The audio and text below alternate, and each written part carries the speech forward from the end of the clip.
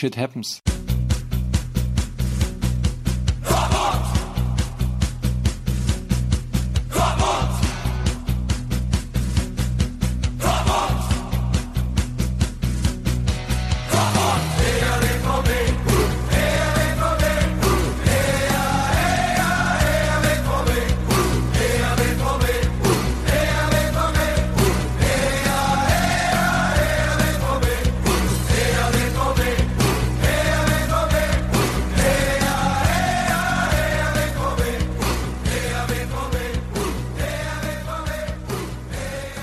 Hello all and welcome to episode 211 of the Yellow Wall Pod. We have things to talk about. I don't know if anyone will actually listen to this, because why would anyone go through this game again? But we have to talk about it since it's our duty, and we is not only me, Stefan Butzko, but also Matthias Zug once again. Hello, Matthias. Yeah. Hi. Yeah. Hi. I'm not even gonna ask how y'all doing. I'm fine. I'm actually doing quite well. Thank you, Stefan. All right. I didn't ask. Also here, Lars Pollmann. Hello, Lars. Hello, Stefan. Good to have you here. And Konstantin Eckner. Hello, Konstantin. Hi. And before we begin with discussing Borussia Dortmund's 4-4 loss in the Revier Derby, I have to thank Patrick Keeler, who pledged us a couple of bucks on patreon.com, which is very nice. And if anyone else wants to do that, you can do that on patreon.com/theyellowwall. And yeah, I guess there's no other way to extend it. We have to talk about it. Borussia Dortmund 4, Schalke 4. It all started out pretty well. Looked quite good what Dortmund were doing, but it all went downhill after half an hour or so. But before we talk about all the negativity, Konstantin, why did Peter Bosz hit Domenico Tedesco on the wrong foot initially? Because he's not as bad as we think. No, I think early on in the season, one of the main issues Schalke had was that they were pretty vulnerable on the wings, which is a common thing among those clubs playing a back five. Basically, I mean, playing a back five means you have more presence in the middle. Playing a back four, you are doing better on the wings, and Schalke has somewhat managed to compensate that in recent weeks, but it was still something you could do. Changing the formation, basically having two men on the right, two men on the left, Guerrero and Götze on the left, Yarmolenko and Pulisic, especially Yarmolenko and Pulisic on the right, because Ojibka is the one you can overrun more easily, basically, which they did. So then you can pull out Kehrer out of the back line, but Kehrer was a little bit hesitant in that match, which he isn't normally. But as expected, I mean, it's a derby, so especially the young guys are maybe more nervous as usual. Although looking at Toprak, also some veterans are also nervous in these kind of matches, I guess. So yeah, I mean, it was a simple thing to do. It was something that worked out for about 30 minutes or so. Then Leon Goretzka came on the pitch, and of course, everything changed. But also, doing well in the first half hour of the match, came down to tactics, but leading by 4, was, I mean, the margin was too wide, basically. I mean, Dortmund did well, but it wasn't like they were 4 goals better than Schalke in the first 30 minutes of the match. Well, maybe Lars can disagree that Dortmund actually were 4 goals better or not. But Lars, why was Dortmund's left side so dominant from the get-go? First of all, no, I don't disagree with Konstantin. The 4-goal margin was certainly too high when you consider how the goals came about. I mean, Aubameyang scored with his hand, correctly given, but still not the usual goal. Then an own goal. And a wonder goal from Guerrero, so it could easily have been a 1 or 2-0 at halftime, which I guess maybe would have been better for Dortmund even, but that's another point of discussion. And I think the left side was so good because Dortmund's two best players, I could make the argument at least, played together on that side in Rafael Guerreiro and Mario Götze. And they had very nice interplays and are two not only technically strong players, but also two pretty intelligent players. At least Guerreiro going forward, I still have some reservations about his backtracking and defending, facing his own goal, as we've talked about in a few episodes earlier this year. But going forward, I really like what they did. And also Nuri Sahin played well. I have to give him credit for the first 30 odd minutes. He was the third part in that left triangle, if you want to call it that. And I think they allowed Dortmund to have more control than they've had in some of these games in recent weeks in this downward spiral. So if we can take anything away from this game, it would have been that Götze is really in great form, and Guerreiro, I think that's probably his best position for Dortmund on the wing, but without too many defensive responsibilities.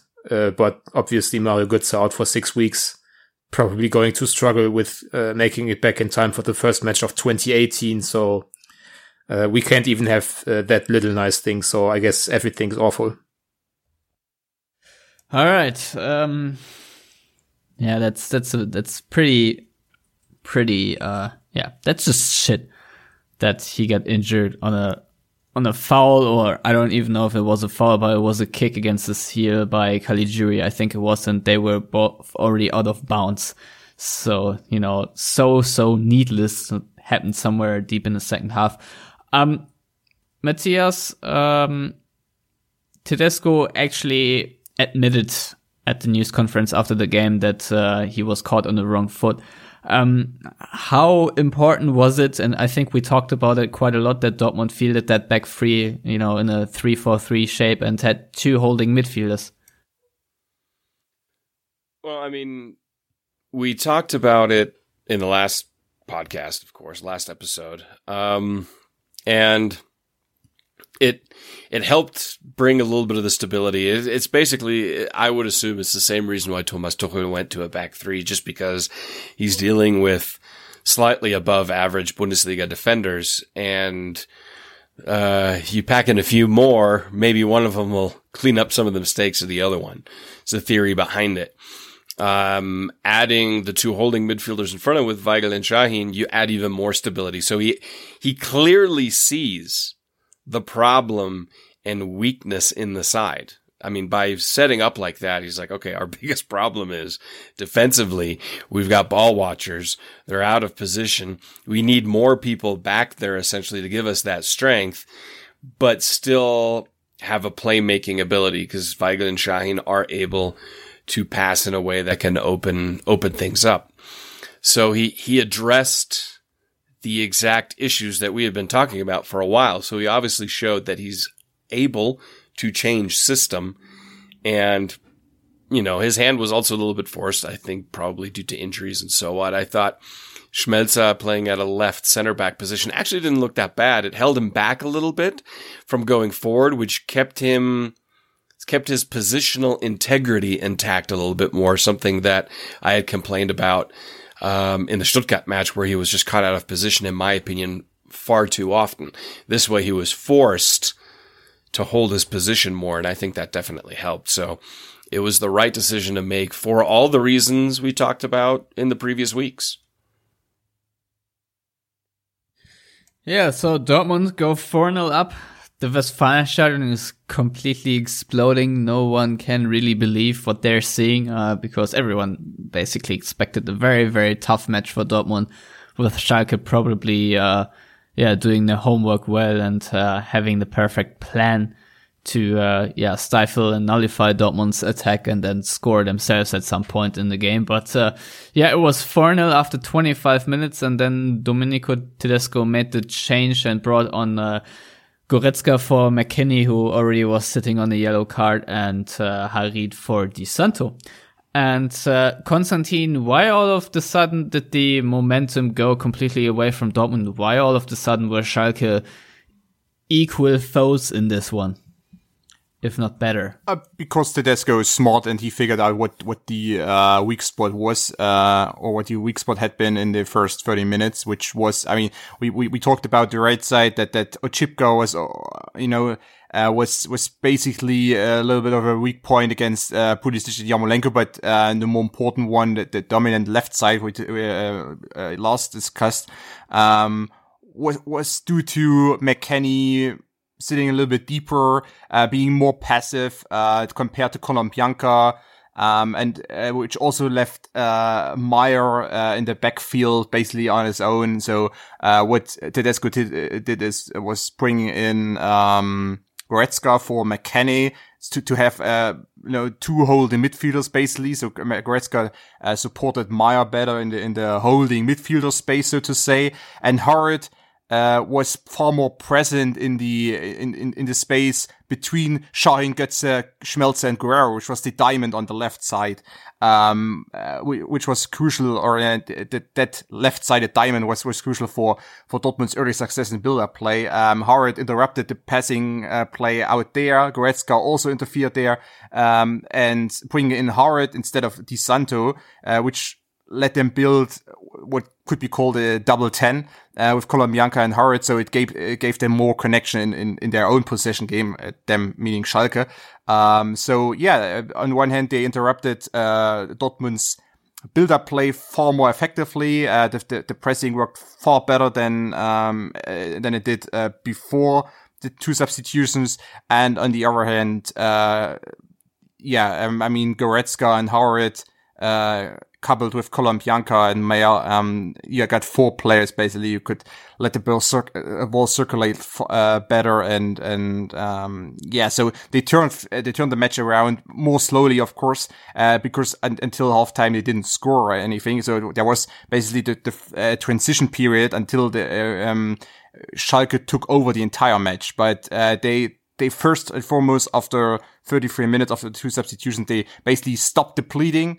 Recovered and then got back and scored the goals, which happened, of course, in the second half. I mean, we can discuss what the influence of the referee, of course, because, I mean, talking about Kehrer, there was basically a red card needed a few moments prior to the halftime break. But, I mean, that's not Schalke's fault, and what Tedesco did as a coach was the right thing, and he should be praised. Like from an objective standpoint, he should be praised for what he did. And red card not given is one thing, but I mean Bosz has to react to what Tedesco does.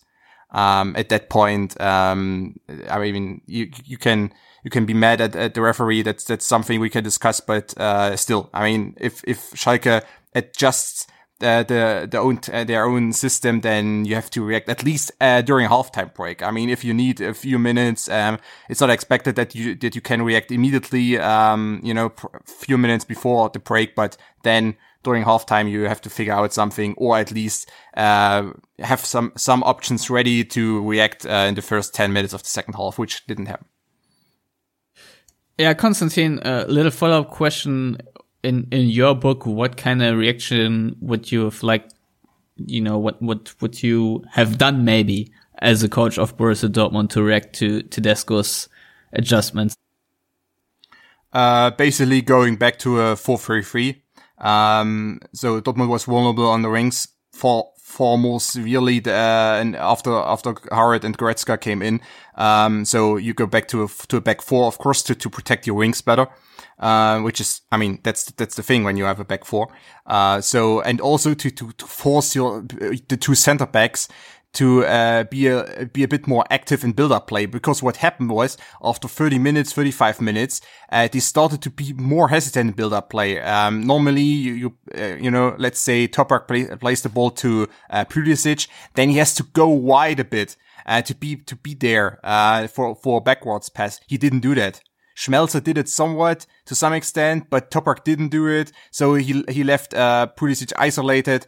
In case you have a back four, they are basically forced to go a bit wide. You can let Weigl drop back to protect them somewhat. But I think going back to a back 4-3-3, for instance, 4-5-1, something like that, even a 4-4-2 would have worked quite well.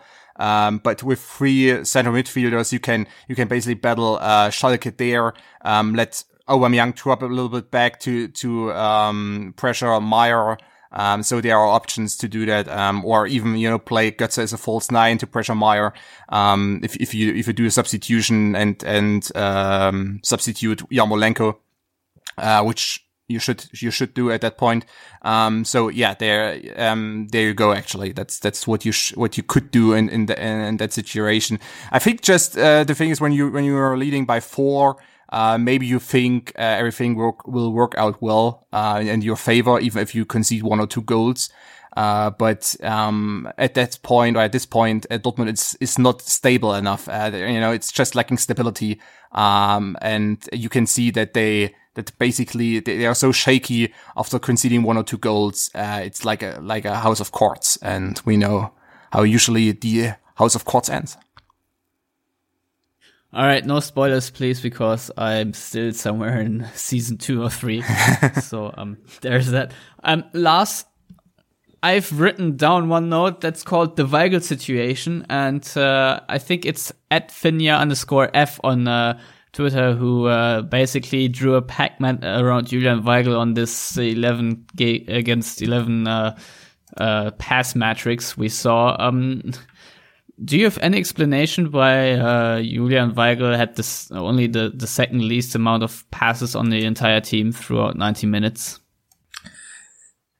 Well, obviously there are a couple of explanations in this game, and then more generally about his form at this point of the season. Starting with the latter, I think we always have to remember that he missed the entire summer with a broken ankle, 4-month injury layoff, the first longer term injury of his career. He's still a young player, so maybe we shouldn't expect him to be at his best without a summer preparation, with a new coach coming in, quite a different role for him. So,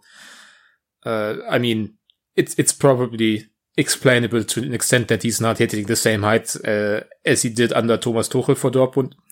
And then in this game particularly, we already mentioned Dortmund were dominant on the left side, and Nuri Sahin played next to him and was very dominant on the ball in the first half. I don't have the exact numbers in front of me, but I'm pretty sure he had more touches than both Götze and Weigl combined. So when you have someone like that playing next to you, and the focus of the team's attacking play is on the other side of the field, you just don't see the ball that often. So to an extent, I can explain it away, but I mean, it's not just this game. It's the entire autumn, or the entire part of the season right now, and in which Weigl has been marginalized in Dortmund's system, in which I'd say Dortmund's best defensive midfielder on paper. I mean, we talked about it, I think, 2 weeks ago, that in this system, it doesn't matter who plays, because Weigl is the better player, but Sahin is probably the better fit.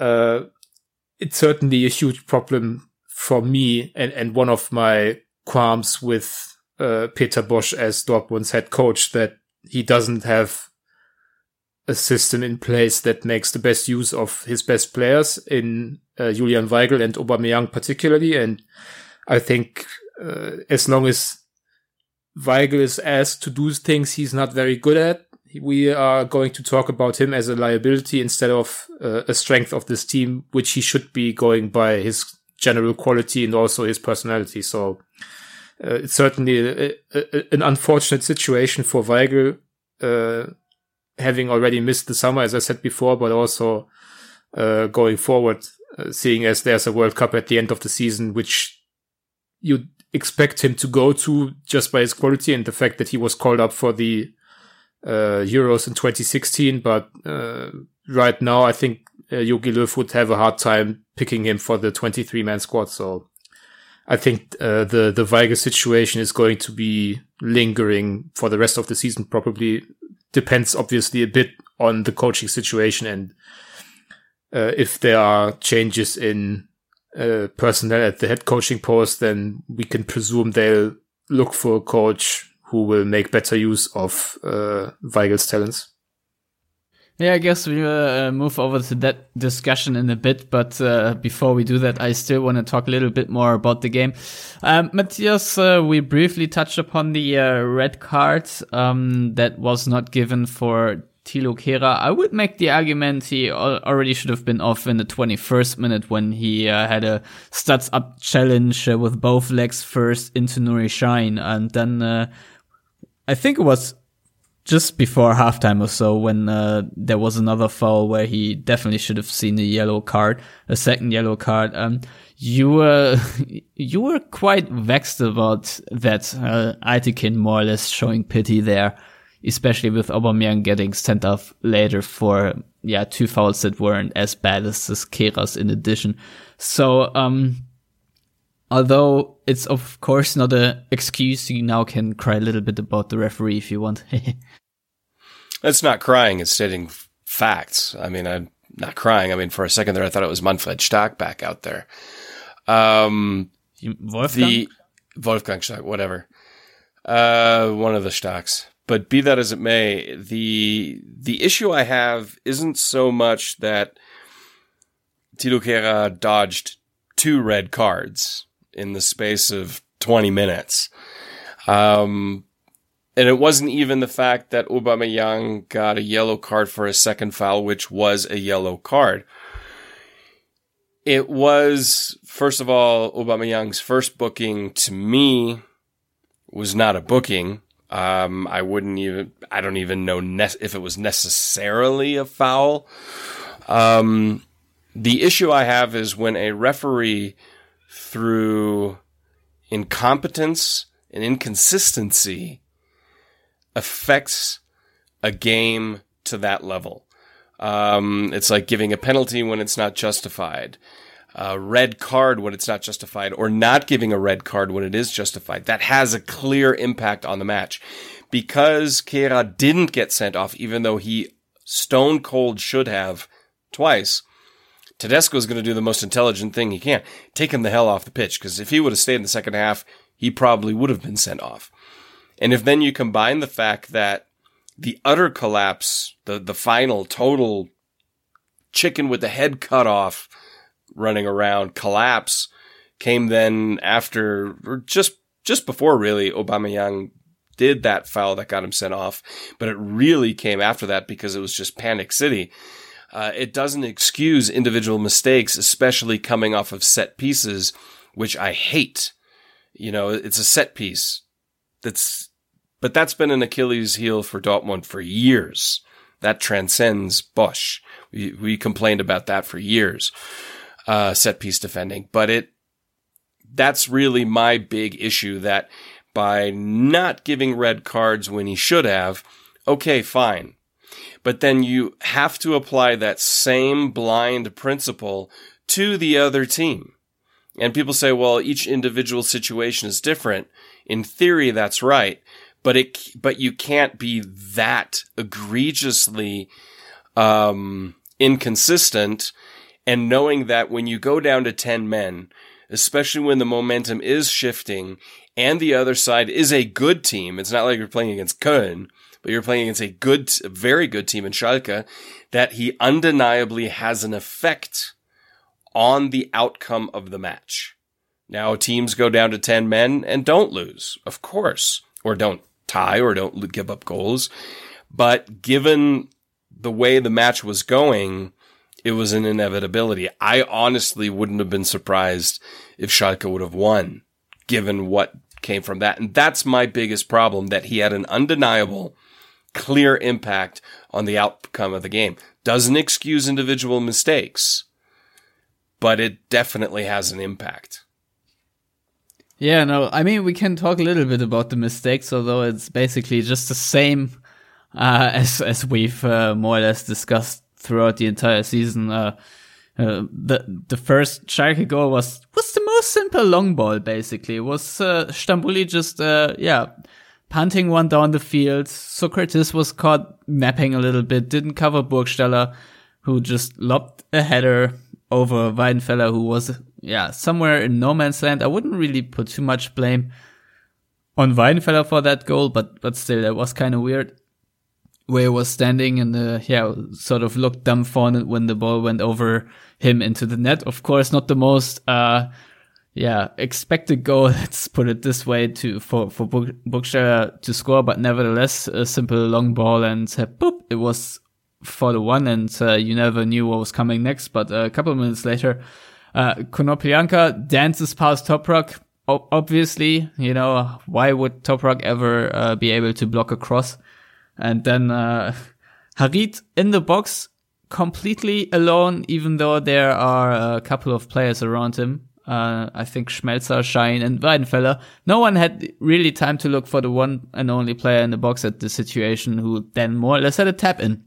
I mean, Weidenfeller still could have more or less saved it, but the shot was kind of well placed, and that was already annoying, and especially Nuri Sahin losing Harit like that is inexcusable and must never happen. And that's the point where I sometimes question what these players are doing when they are trying to defend, because there are defending spaces that, I don't know, just no, that's just bad. And then obviously later in the game, Caligiuri dances past Zagadou. That didn't really look good, but there was still enough time and space for other players to step in and defend that ball, especially with the Caligiuri having a heavy touch. But nope, everyone was just standing there, and deer in headlights again, and Caligiuri scored that goal. And then Lars, I think you already mentioned it, the 4-4 equalizer. I don't know if it was on the air or off the air, but was a good block actually by Konoplyanka to block Zagadou there. But was as well as it is designed, it's still a goal that should not happen. And I think everyone in the stadium kind of predicted what was going to happen, that no other than Naldo would going to score that. And so he did. So all in all, that was pretty bad. But let's talk a little bit about what Peter Bosz did there. Lars, we had a bit of a discussion earlier, Konstantin, you and I, and Matthias, of course, whether Zagadou played as left back, whether Batra played as a right back. Overall, those two substitutions, do they already suggest from the coach that, I don't know, is this basically a substitution of fear if you bring two center backs in and not even play them as center backs? Yeah, I struggle with that. Batra came in as a right back when they moved back to a 4-3-3, so that's a position he's played a lot.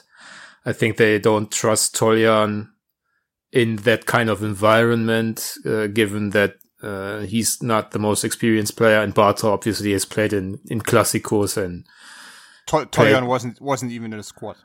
He wasn't. Then it makes even more sense. They wouldn't have trusted Toljan if he had been on the bench. So my point kind of stands. So just saying 1 point. Batra and Zagadou were the only defenders on the bench.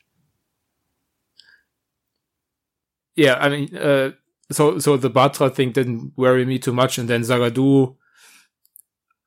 My argument here would be that if you want to bring Zagadou in for set pieces against Naldo and Guido Burgstaller and Nastasic and whoever else, then that's fine, I guess. It's one of the oldest oldest things in coaching books ever to bring on a tall guy for the last few minutes. But my idea would probably be to not play the 18-year-old either at left back or left center back. I think we and Konstantin will agree to disagree on that. But rather play him up front, let him be far away from danger, and just tell him to get back and cover the tall guys at set pieces. I think that would have worked better, because obviously Zagadou was involved in Caligiuri's goal, even though, as you said, Stefan, there could have been another player or two stepping in to cover for the 18-year-old unexperienced guy. But that didn't happen. And the problem for me is more, it's not about fear, it's about what Bosz said afterwards, that we stopped playing football, which is one of these coaching tropes when something goes wrong in the second half, because nobody really knows what exactly he's talking about. But, I mean, did Dortmund really stop playing football in the second half, or did they stop playing the moment they scored the fourth goal, or the moment Schalke brought on Goretzka and Harit, as you guys talked about earlier? I think Dortmund's problems didn't start miraculously after 60 minutes or so, but they scored the fourth goal. Schalke made the double substitution, and immediately there was another feel to the game. Schalke were much the dominant side, even in the first half when they didn't even create any scoring chances. But after those two substitutions, the game changed.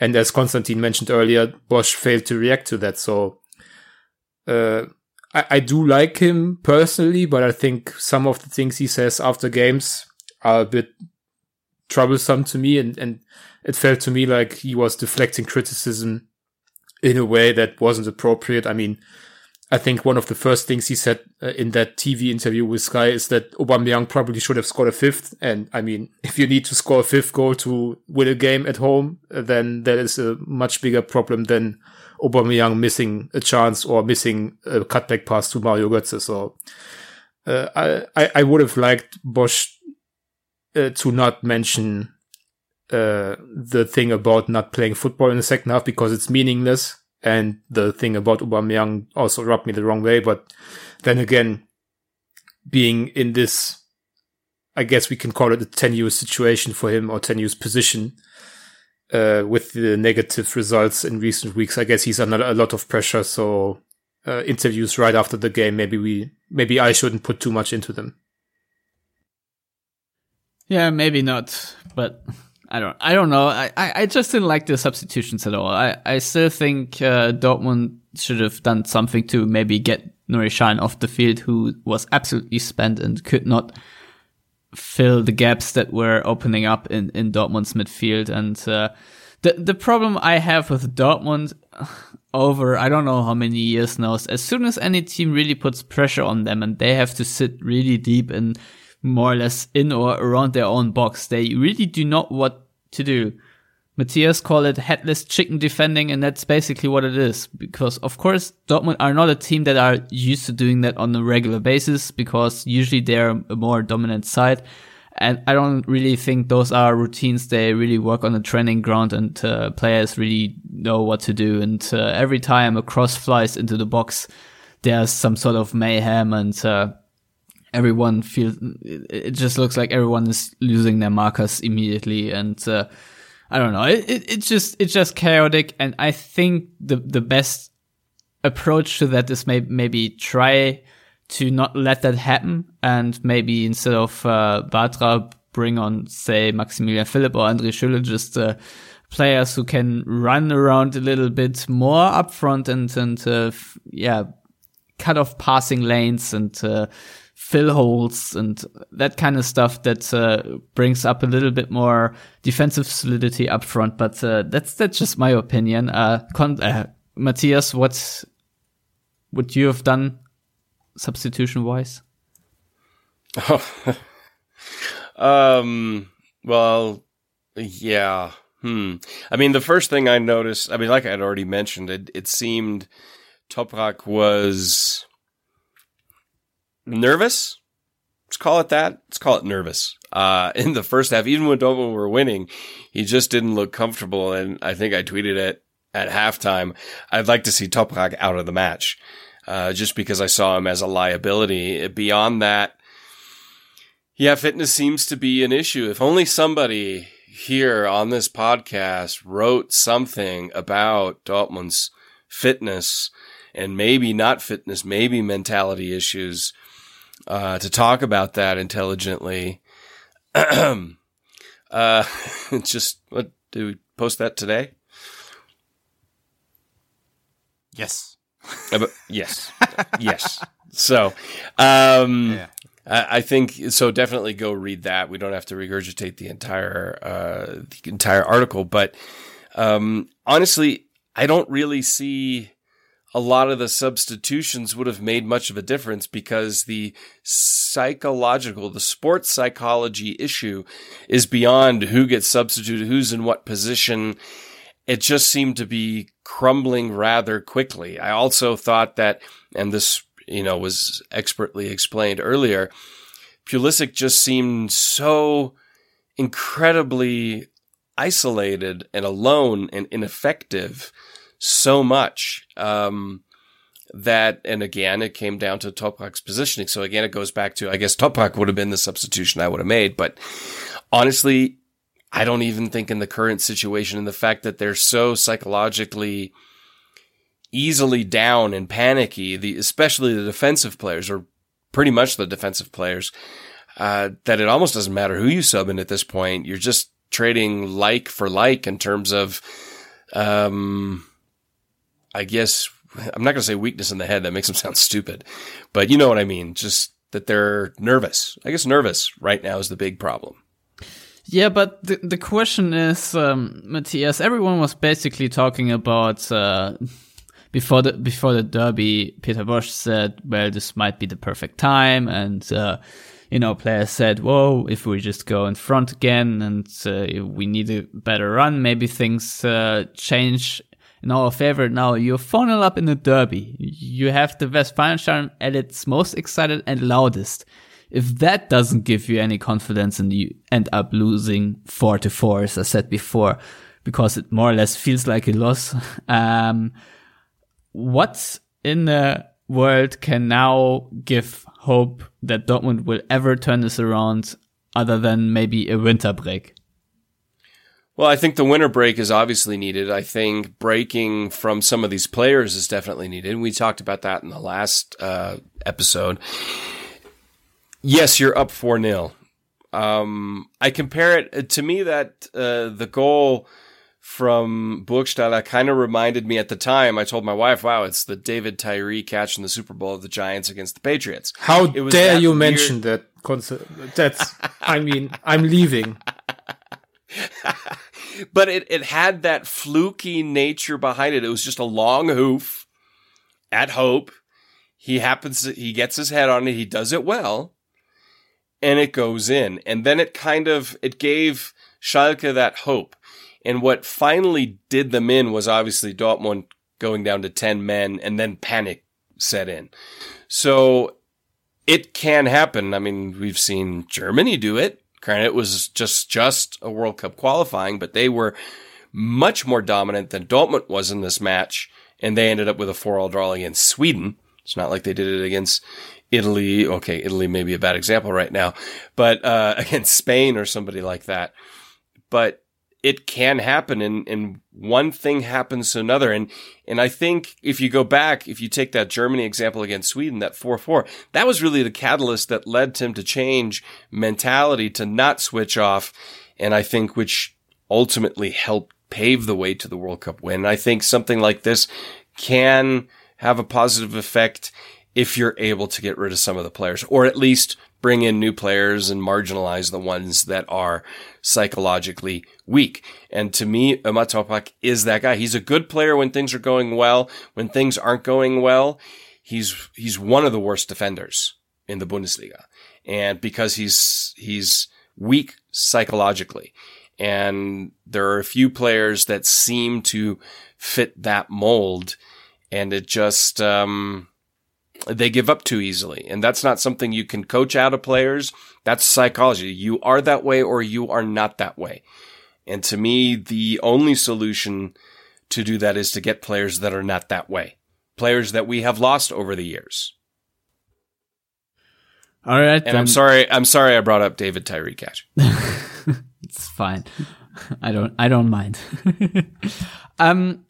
So I guess the elephant in the room here in this the lingering question now after the outcome is, should Dortmund now prepare to get rid of Peter Bosz, or should they cling on to him for, I don't know, various reasons? Lars, you wrote an op-ed and basically made a lot of good arguments why Peter Bosz, basically needs to get out now, or at some point at least.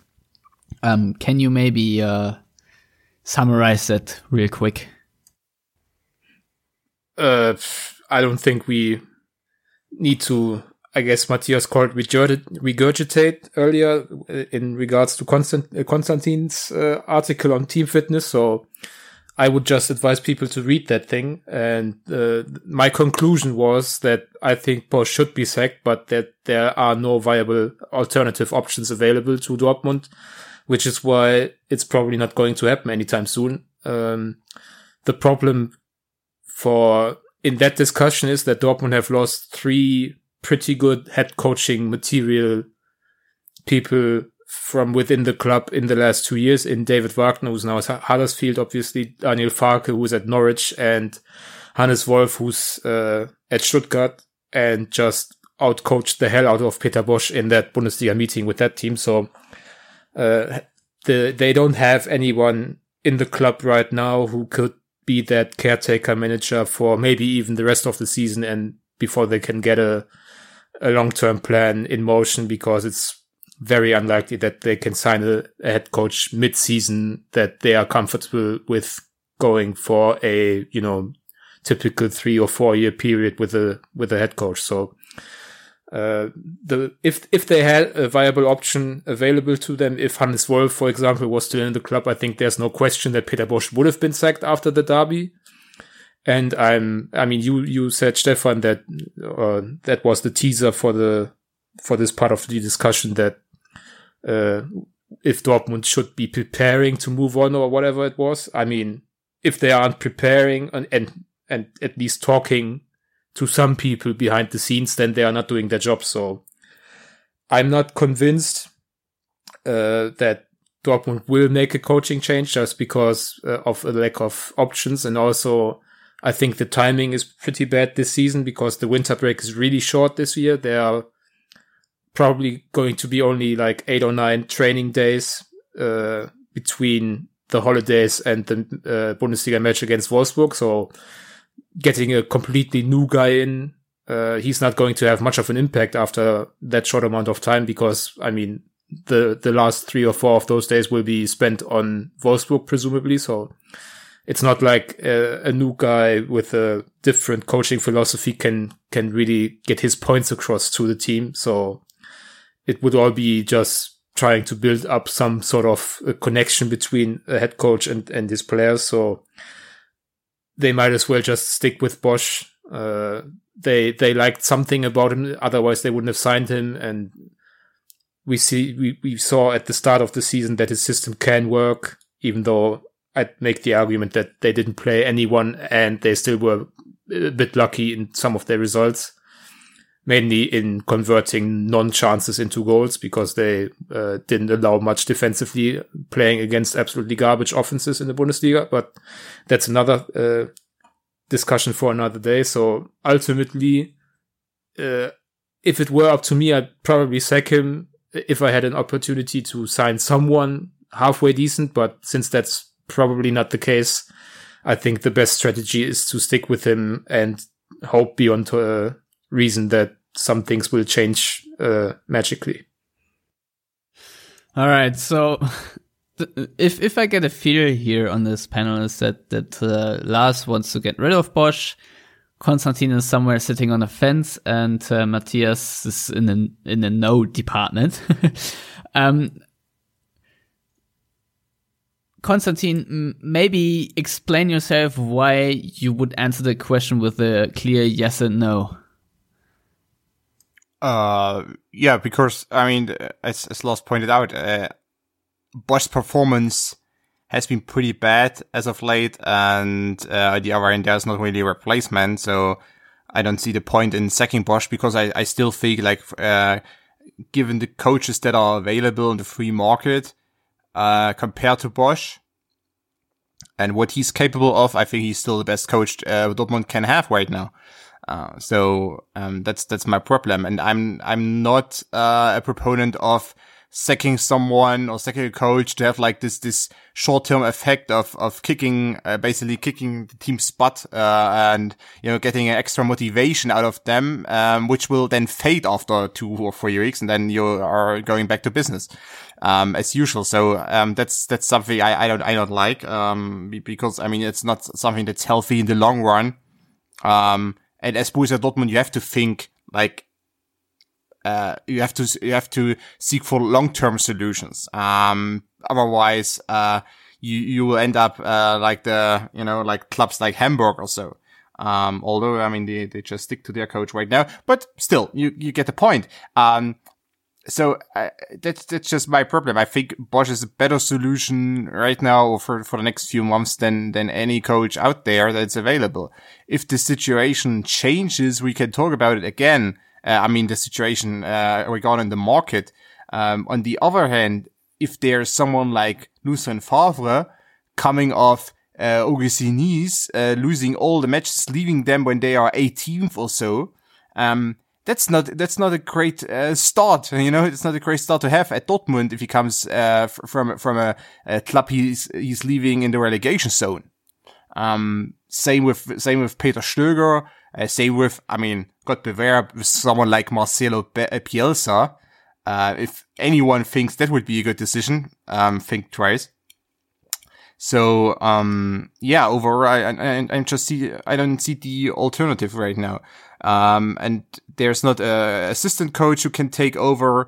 I don't think someone like, would some think could work out. Someone like Sebastian Kehl would be smart, someone without coaching experience, but with a name within the club, a former player, veteran. So I don't think that's something you should do.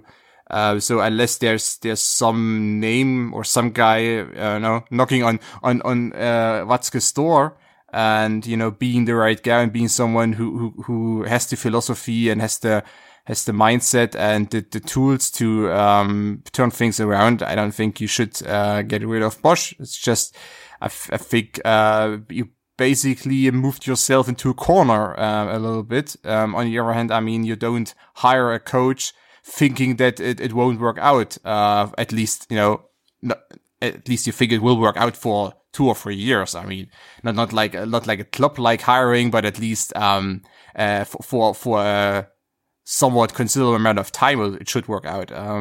So when they hired Bosz, I mean, there was no one within the club was thinking, or I mean, I guess they didn't have the mindset that Bosz could, be a failure and they have to remove him after a few months. I mean, I said in summer that either he will be sacked in November or he will have a rather successful stint of 2 or 3 years. Unfortunately, it looks more like the November option, although November is already almost over. But I mean, there's still the option to sack him, but I don't just see it. And I also think that Watzke and Sorg, they know that their position within the club, their position, there were times when they were positioned better than they are right now. Although, I mean, Watzke had a smart speech or did a smart speech, at the club assembly on Sunday.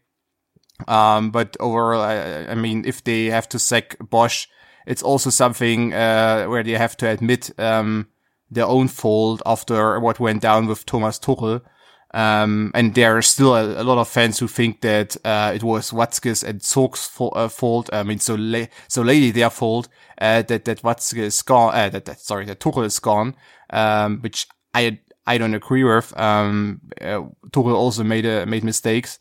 But yeah, I mean, you have to think about, how the CEO and the sporting director, how they see their own position. I mean, they also think about their own future, in this regard. And, but that's, of course, there was not a question, not an answer to the question, but, it's just right now there isn't no one there. And I don't want to see De Boer or Koeman.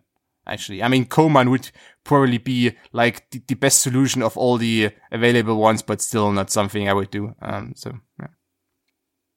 Matthias, do you, before we finish this conversation, do you have arguments why Peter Bosz should stay on, other than the lack of alternatives? Well, I mean, the things I'm going to say, obviously, okay, so I put on Twitter, serious question. If he were to get sacked, who should realistically replace him? And it goes in line with what we've been talking about. The answers ranged from some decent, but a lot was silly, utopic. A couple were pretty funny.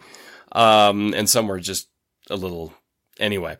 To me, the excuses for keeping him around are the player material's pretty crap defensively for our level. The lack of consistency in a back line that actually can play together longer without injuries, that we already talked about last episode, also a bit of an issue, and the poor recruitment at the right back position. But we already talked about that before the season started, that the market for quality right backs is pretty limited right now. And then Aubameyang, everybody said that he is not the right striker for a Peter Bosz style system. That's just not who he is. So all that being said, an argument I'll make for him is, it was always bemoaned that he's not able to, he won't change the system. Nothing changes, blah, blah, blah. Well, he made a massive change ahead of the match, and it proved effective. Now, Tedesco countered it. He didn't necessarily counter early enough, and then his hand got forced with the red card and so on. That all being said, the performances right now, not just the results, leave results out of it, the performances right now are not good enough. That is partially on Peter Bosz's shoulders. That is predominantly, in my opinion, on the players' shoulders. And it's also partially on Michael Zorc's shoulders, because a lot of these players were players he brought in or players he didn't bring in. In the sense of there are certain weaknesses we needed to address that did not get addressed over the last 2 summers, which also I think was part of the frustration for Thomas Tuchel.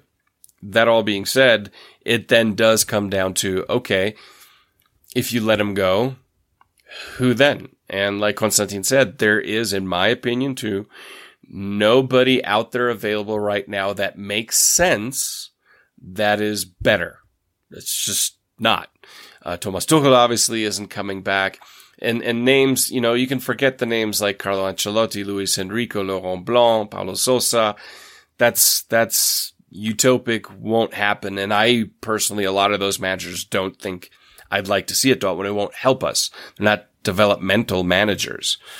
We're still developing young players. That's still our MO.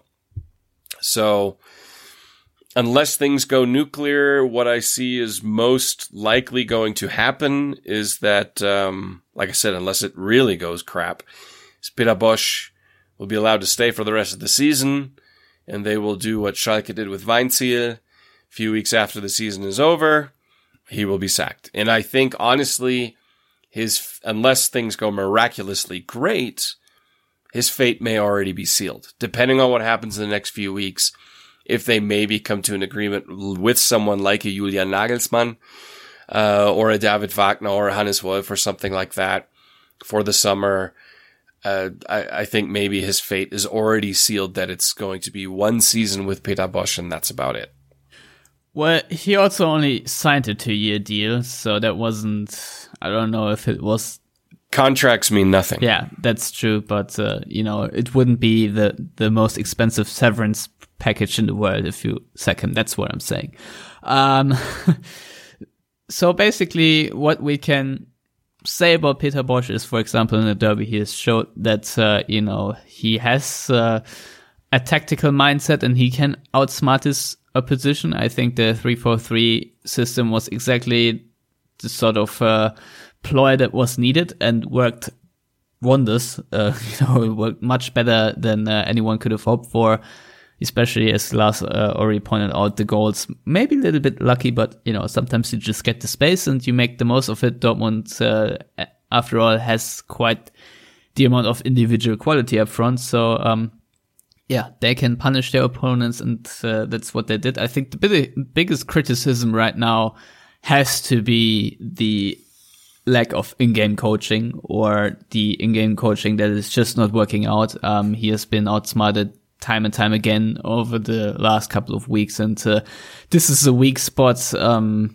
This is which just can't happen, and to me, that right now at least would be actually my main concern with Peter Bosz. That's Can I say something to that real quick? Yes, sure. I think the problem we have right now is we have the Peter Bosz of Ajax. I would rather see the Peter Bosz of Vitesse. Because at Ajax, they're one of the 2-3 best clubs by a mile in the Netherlands. Dortmund are really good, but not by a mile better than everybody else. And so he could basically let the player material figure it out. When he was at Vitesse, he was significantly more innovative. He was more involved because they were a smaller club, and he overachieved with a lesser talented squad. And so I think it would behoove him to basically revert back to a Vitesse mentality rather than the Ajax manager mentality that I feel like he is still carrying with him, and that the early results kind of reflected, even though he was one of the people who also in the beginning said, yeah, okay, we won, but a lot of things aren't going really well. So he kind of saw the writing on the wall, and I'll give him credit for that. But I'd rather see his mentality go back to the way it was at Vitesse when he had to be more innovative, he had to adjust more and basically think harder, for lack of a better term, than at Ajax. And I think that's the current trap he may be in.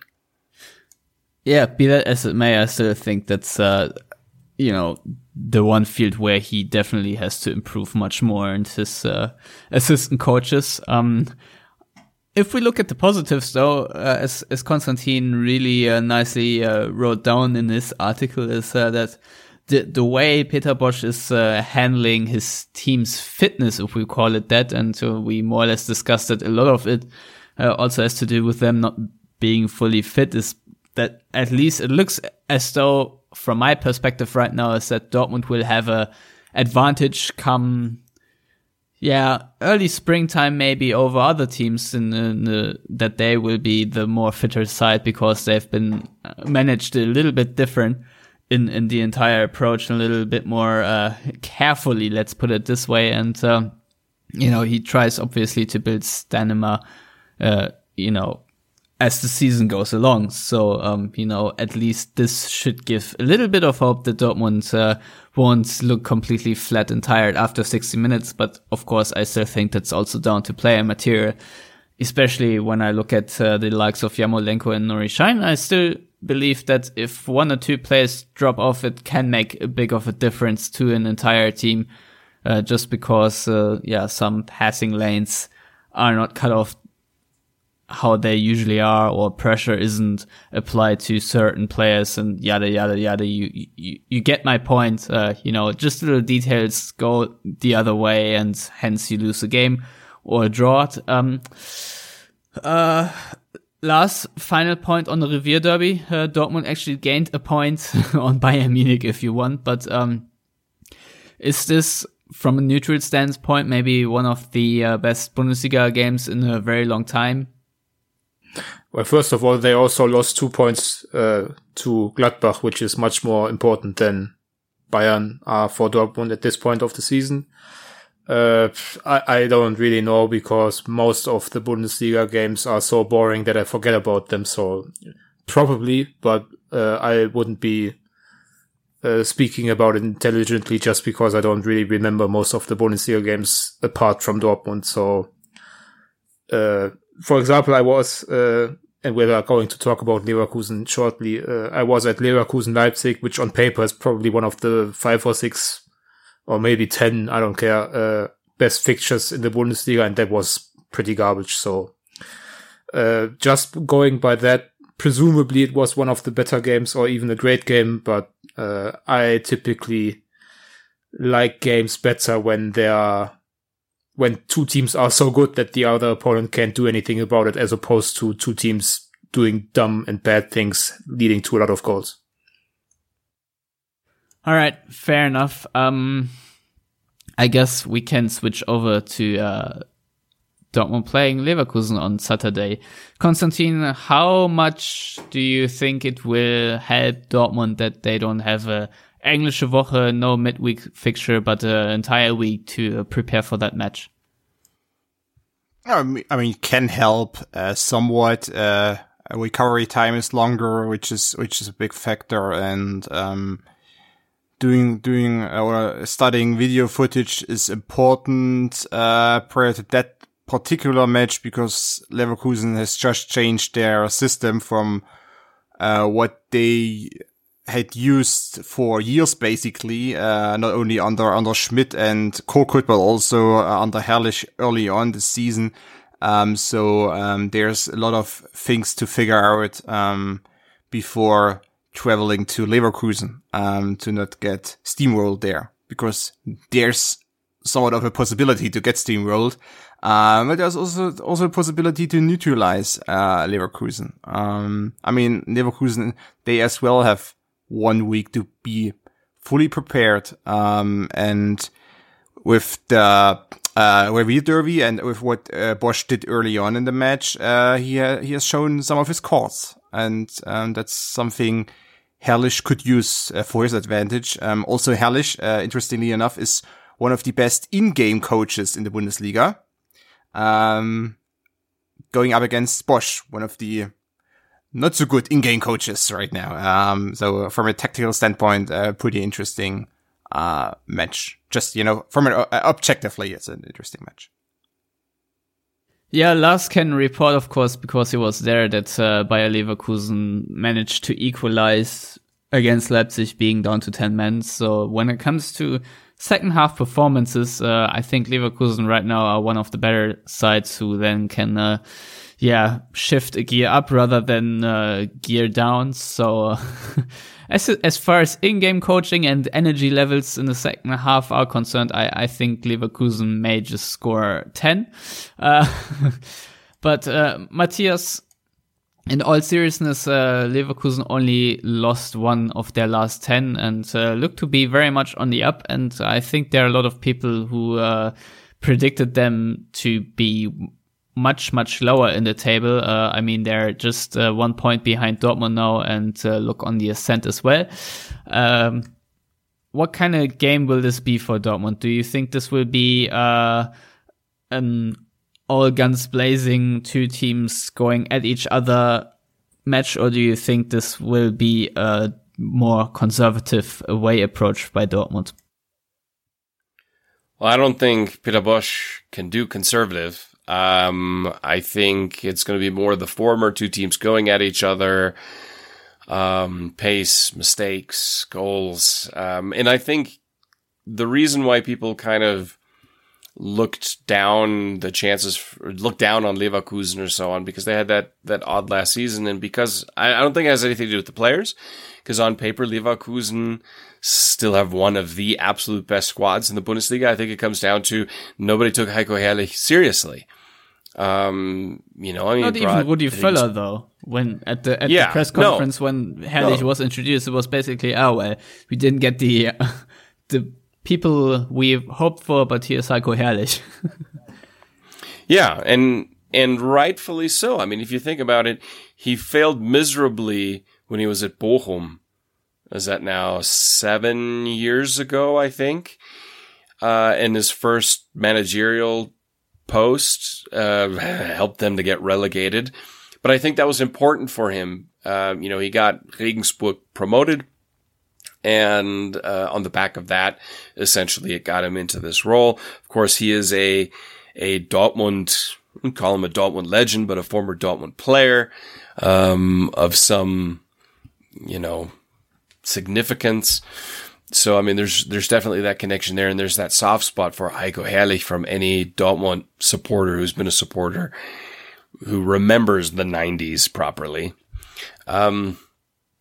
So I think that's why people underestimated him. They underestimated Leverkusen is because they underestimated Heiko Herrlich. He has definitely shown that they should not be underestimated because he's a decent coach, but he has a well above average squad at his disposal. So you combine that together and his ability to, like Konstantin said, make good in-match adjustments. I think it's going to be an incredibly difficult match for Dortmund. But, you know, you never know. Well, even if, even when it was still, when Dortmund were still 5 points clear at the table, I looked at this away game to Leverkusen where I would definitely draw an L on my prediction board, now even more so than ever, I guess. Lars, what are the strong points of Bayer Leverkusen? We talked a little bit about individual quality. Of course, there's Julian Brandt, maybe Alario, Havertz, you know, who do you think are the real strong points of Leverkusen, or is it just all well balanced? Well, actually, I think they are a bit like Dortmund, unbalanced in many ways. When I was there for the Leipzig match, they did something interesting. Didn't really work out, but I thought the thought process behind it was interesting. They had Wendell, who's a really good Bundesliga left back. There aren't too many, so you can mention him with the absolute best, actually. They had him, Leon Bailey, who's really coming on this season, and Brandt, all playing basically on the left wing together. So that's a lot of individual quality, a lot of athleticism, especially from Wendell and Bailey. And if they do that, and I could see that happening again against Yarmolenko Toljan or Yarmolenko Bartra right wing, that spells trouble for Dortmund with a capital T. So I think you nailed it on the head. The individual quality of Leverkusen, to me, looks stronger than the sum of its parts, if that makes sense. There are usually a couple of players that really aren't all that great in Leverkusen's team, but the strong individuals can overcome that. So, for example, in that game, Mehmedi played on the right wing, and he was absolute garbage. Dominic Kor played in midfield, and he gave a performance that Sebastian Rode would be proud of in the sense. A nice assist, though. Yeah, that's the only thing he did in the entire game, because he was actually avoiding getting the ball. Whenever Leno had the ability to kick off from his goal, Kor would position himself willingly in the cover shadow of opponents just to not get the ball. So I guess that's some of the stuff that you only pick up when you're in the stadium. So I was actually surprised, because I thought Kor was a bit better than that, but maybe just had a bad day. But generally speaking, I think Leverkusen have the individual quality, and they have the run of form, and particularly their second halves have been very strong. I think they've scored 11 of their last 12 or 10 of their last 11. Doesn't really matter the exact number in second halves. And whether Dortmund have a fitness issue or not doesn't really matter. The fact is that they've been absolute garbage in the second half of many games. So Leverkusen know they only need to keep it somewhat close for the first 60 odd minutes, and then roll over Dortmund in the second half. And with Dortmund missing their best player of this part of the season, at least in Mario Götze, and Aubameyang also being unavailable, I would join you in marking this as an L for Dortmund. All right, then, yeah, if I can make one point. I think the only real weak spot right now is Bernd Leno in goal. I think he has a horrible season, and I wouldn't be surprised to see another blunder by him. But then again, Dortmund also sometimes tend to make goalkeepers look very good. But yeah, that's all I have to say on that game. Also, he was man of the match against Frankfurt. Oh, was he? Just saying, yeah. Well, I didn't see the highlights. I haven't come around yet. Well, will probably ever to watch the highlights of match day 13, because I just want to forget all about that match day.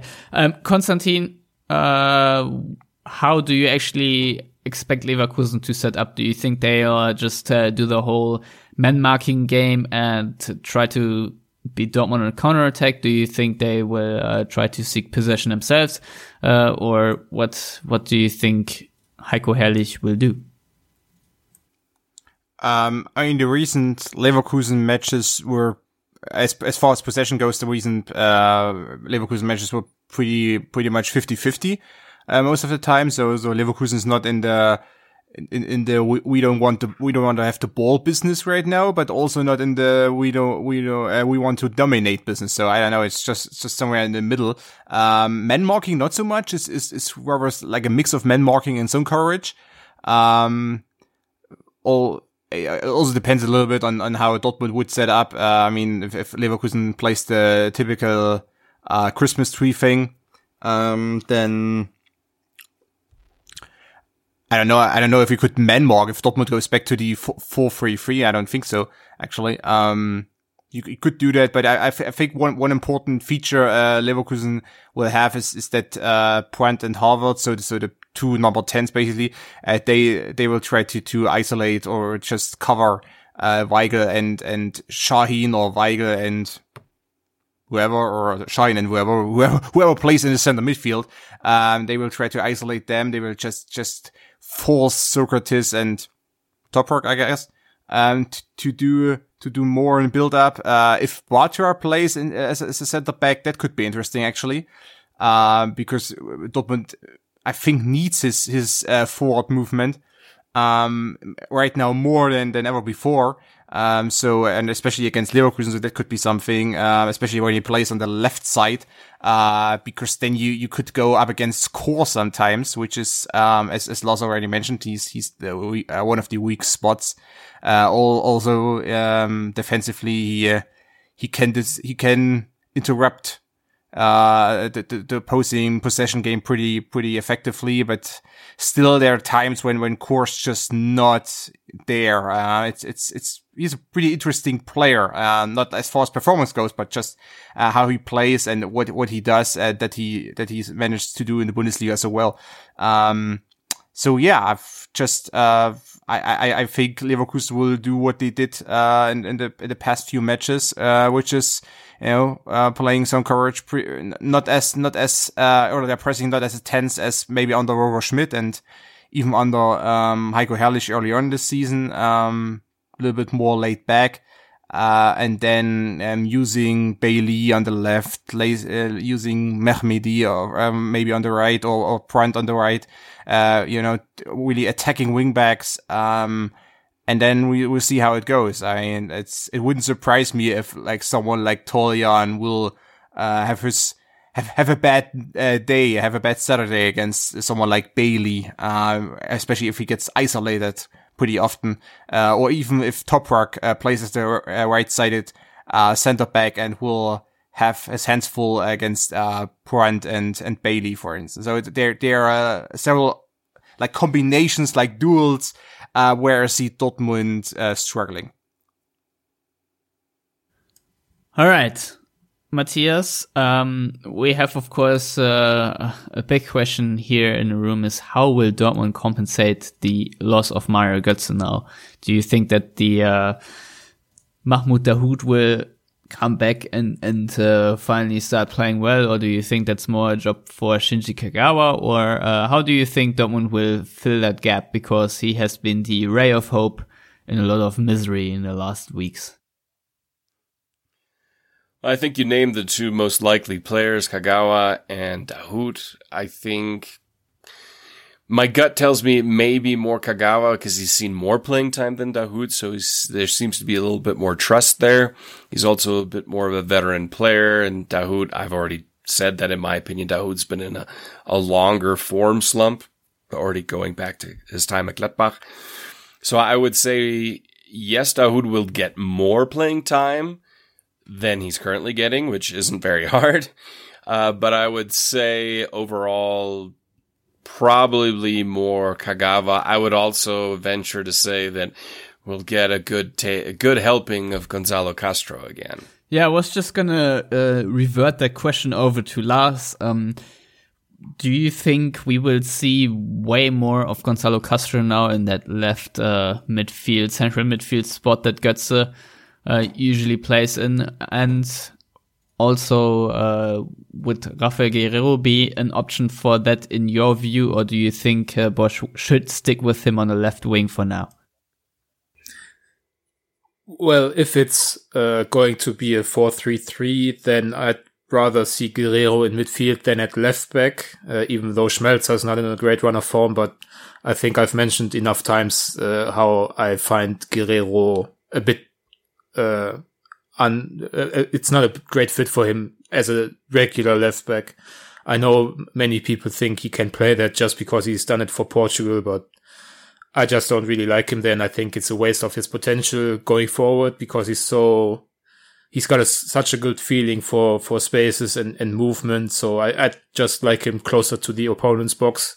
If it's a 4-3-3, I'd actually rather see him as the left attacking winger than the left back. That's how much I rate him going forward. So the thing with Castro is that I'm a bit surprised, or have been surprised, how much Bosz has been willing to play with Kagawa and Götze together. I would have thought that it's usually one or the other, but there have been more games than I would have imagined in which they've played together. So Götze being out doesn't mean that it's going to be either Kagawa or Castro. It could easily be both, especially in the 4-3-3 again. Because in a 4-3-3, I don't really see Weigl and Şahin playing together too effectively. They had just those two isolated had problems playing together in Saturday's Revier Derby. So to me, it will probably come down to one defensive midfielder, Kagawa and Castro. I would like Guerrero there, but I can't see it. And I would like Dahoud, but I really can't see that after he was once again fairly bad actually against whom did he play? Was that Spurs? Stuttgart. Yeah. Oh, Stuttgart. Yeah. I mean, it was bad enough for me to not remember just like 2 weeks later. So, I really like Dahoud. I think he's going to be a very good player for Dortmund, but he's probably going to need the even though it's short this year, the winter break to reset and get a fresh start, if you like, in 2018. So even though this may lead to more minutes for him, I wouldn't expect him to do too much with them. And I think Bosz shares that expectation, seeing as how little he's used Dahoud in recent weeks. All right, I guess then we can move on to predictions. Matthias, since you have to go, you can tell us how Dortmund Leverkusen will pan out, and then tell our listeners where they can find you. Well, I think Leverkusen will win this one. I think they will win this one by the scoreline of, well, let's give them a 2-1 victory here. And you can find me on Twitter at Matthias Suk. Thanks. All right. Thank you, Matthias, for chipping in. And until next week, I guess. Lars, your prediction? I'll make the extra prediction, or hope rather, that Yarmolenko starts up front for Aubameyang and not Schürrle. But I don't know how accurate that is. I totally forgot about that. Yeah, but I mean, I've just answered it. I guess I would assume that you guys actually agree with that notion. So my score prediction is 3-1 for Leverkusen. Konstantin, would you also play Yarmolenko instead of Schürrle up front, or would you go to Alexander Isak? Isn't Alexander Isak injured right now? I'm not sure. He has a knee injury, or at least he has some kind of knee injury. I don't think it's pretty severe or anything, but who knows if he's really capable of playing. So I don't know. No, I mean, just, without drawing it out too much, I would like to stick to the 3-4-1-2 formation, kinda formation. Just because I think you can Guerrero play as a left wing back, and you can Kagawa play as the number 10. You could Pulisic play as the number 10 also on the right side, and you can use Yarmolenko, Philip, Sancho, Schürrle, and Aubameyang, basically all these players as 1-2 wide center forward, so to say, what you do in diamond formations often enough, which means not really playing in the middle, but playing in the half spaces. And so I would like to see Kagawa playing as number 10 and Philip and Yarmolenko playing as the left-sided and the right-sided center forwards. Or white-sided, left-sided forwards, or whatever you want to call it. That's basically what I would like to see. But I don't expect it to see, so I guess Yarmolenko will play as a center forward.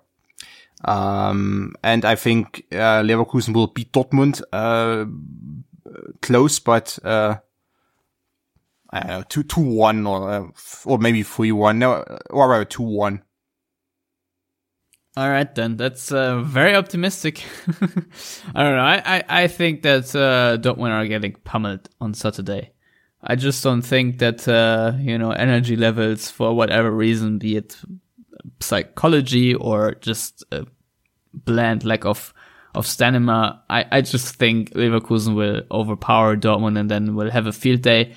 And I think this whole thing will end 4-1 to Bayer Leverkusen, and hopefully I'll be wrong, but so I just think things will go from already shit to even worse still, and that's my prediction. Dortmund can of course surprise me by getting a point or even 3, but I just don't see a turnaround right now.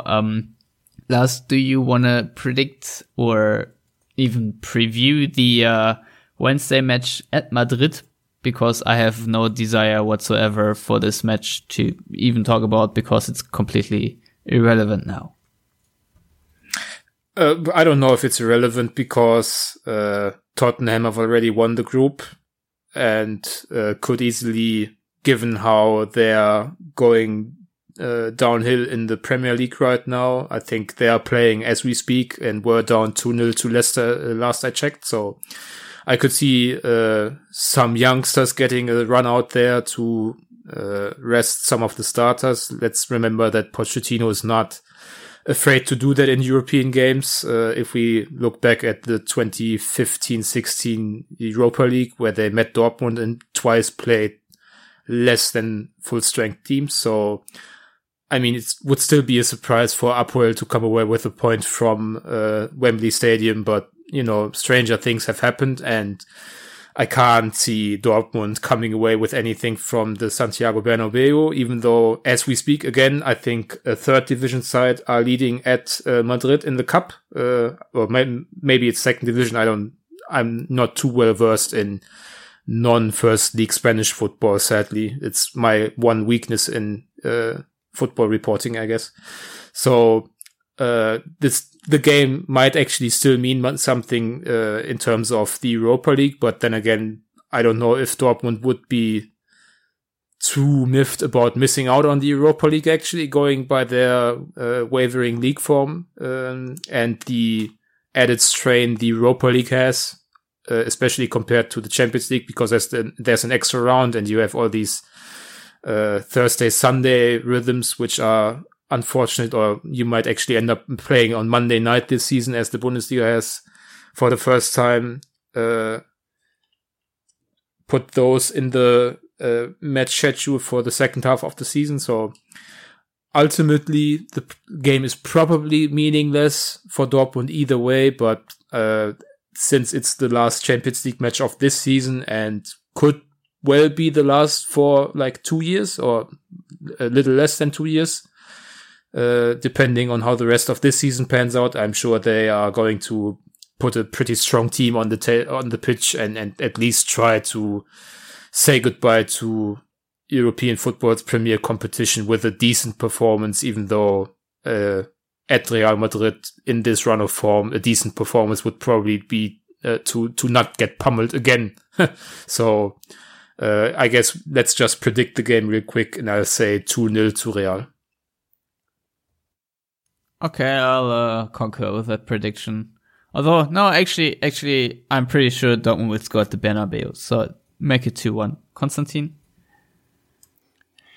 I mean, I guess there are two ways that the thing will pan out. It will be a pretty embarrassing night for Borussia Dortmund, which I could see even if Real Madrid uses some second-string players. And also, I remember vividly a 3-0 defeat a few years ago when Aubameyang was playing up front. I don't know if you guys remember that, but that was something that was also an embarrassing night at the Bernabeu. Could see something like that happen again. Yeah, I guess that will be it. It will also embarrassing to be beaten by Apoel, for the Europa League spot. I don't mind not being in the Europa League, but just being beaten by Apoel for that spot is somewhat of an embarrassment for Borussia Dortmund and the ambitions of the club. So Real Madrid 3, Dortmund 1. Something like that. Maybe this is the game where Dortmund finally come up with some confidence, because Real Madrid just don't care at all, and I don't know, draw a complete blank in Dortmund. I don't know, like Wolfsburg that one season did win at the Bernabeu. I still don't see that happening, but who knows. Anywho, thanks you guys too for coming on, and I'm very glad we have made it almost 1.5 hours without mentioning Armin Fee, and this is how it should end. Konstantin, where can people find you on the internet? As always on Twitter, cc_ECKNER, and of course they should check out Spielverlagerung.com. Very nice. Lars? Yeah, I think it's a failure on our part not to have mentioned Dortmund's phenomenal new head coach, possibly. But other than that, people can find me on Twitter with that level of bad jokes at Lars Pollmann. All right, Dad. You can find me at Stefan Butzko. You can find my work on ESPN FC. And if you want to get a hold of all of us, you can do that on Twitter at YellowWallPod. Same as Facebook. And YellowWallPod.com is the source where you can find the well-written articles of Lars and Konstantin we have mentioned now a couple of times on this episode. And if you want to if you want to subscribe to this show in one way or the other, you can do that on iTunes, Stitcher, SoundCloud, and your podcatcher of choice. And if you want to contribute to the show in a financial way, you may do that on patreon.com/theyellowwall. That's all from us for now. Until next time, goodbye. Das Gejammer still aus dem Haus vom Fee. Tempotaschentücher liegen auf dem Weg. Er nennt uns Schauspieltruppe bis zum Wiedersehen. Alle kommen vorbei, er braucht nicht rauszugehen. Haus vom Fee, Haus vom Fee. Und am Ende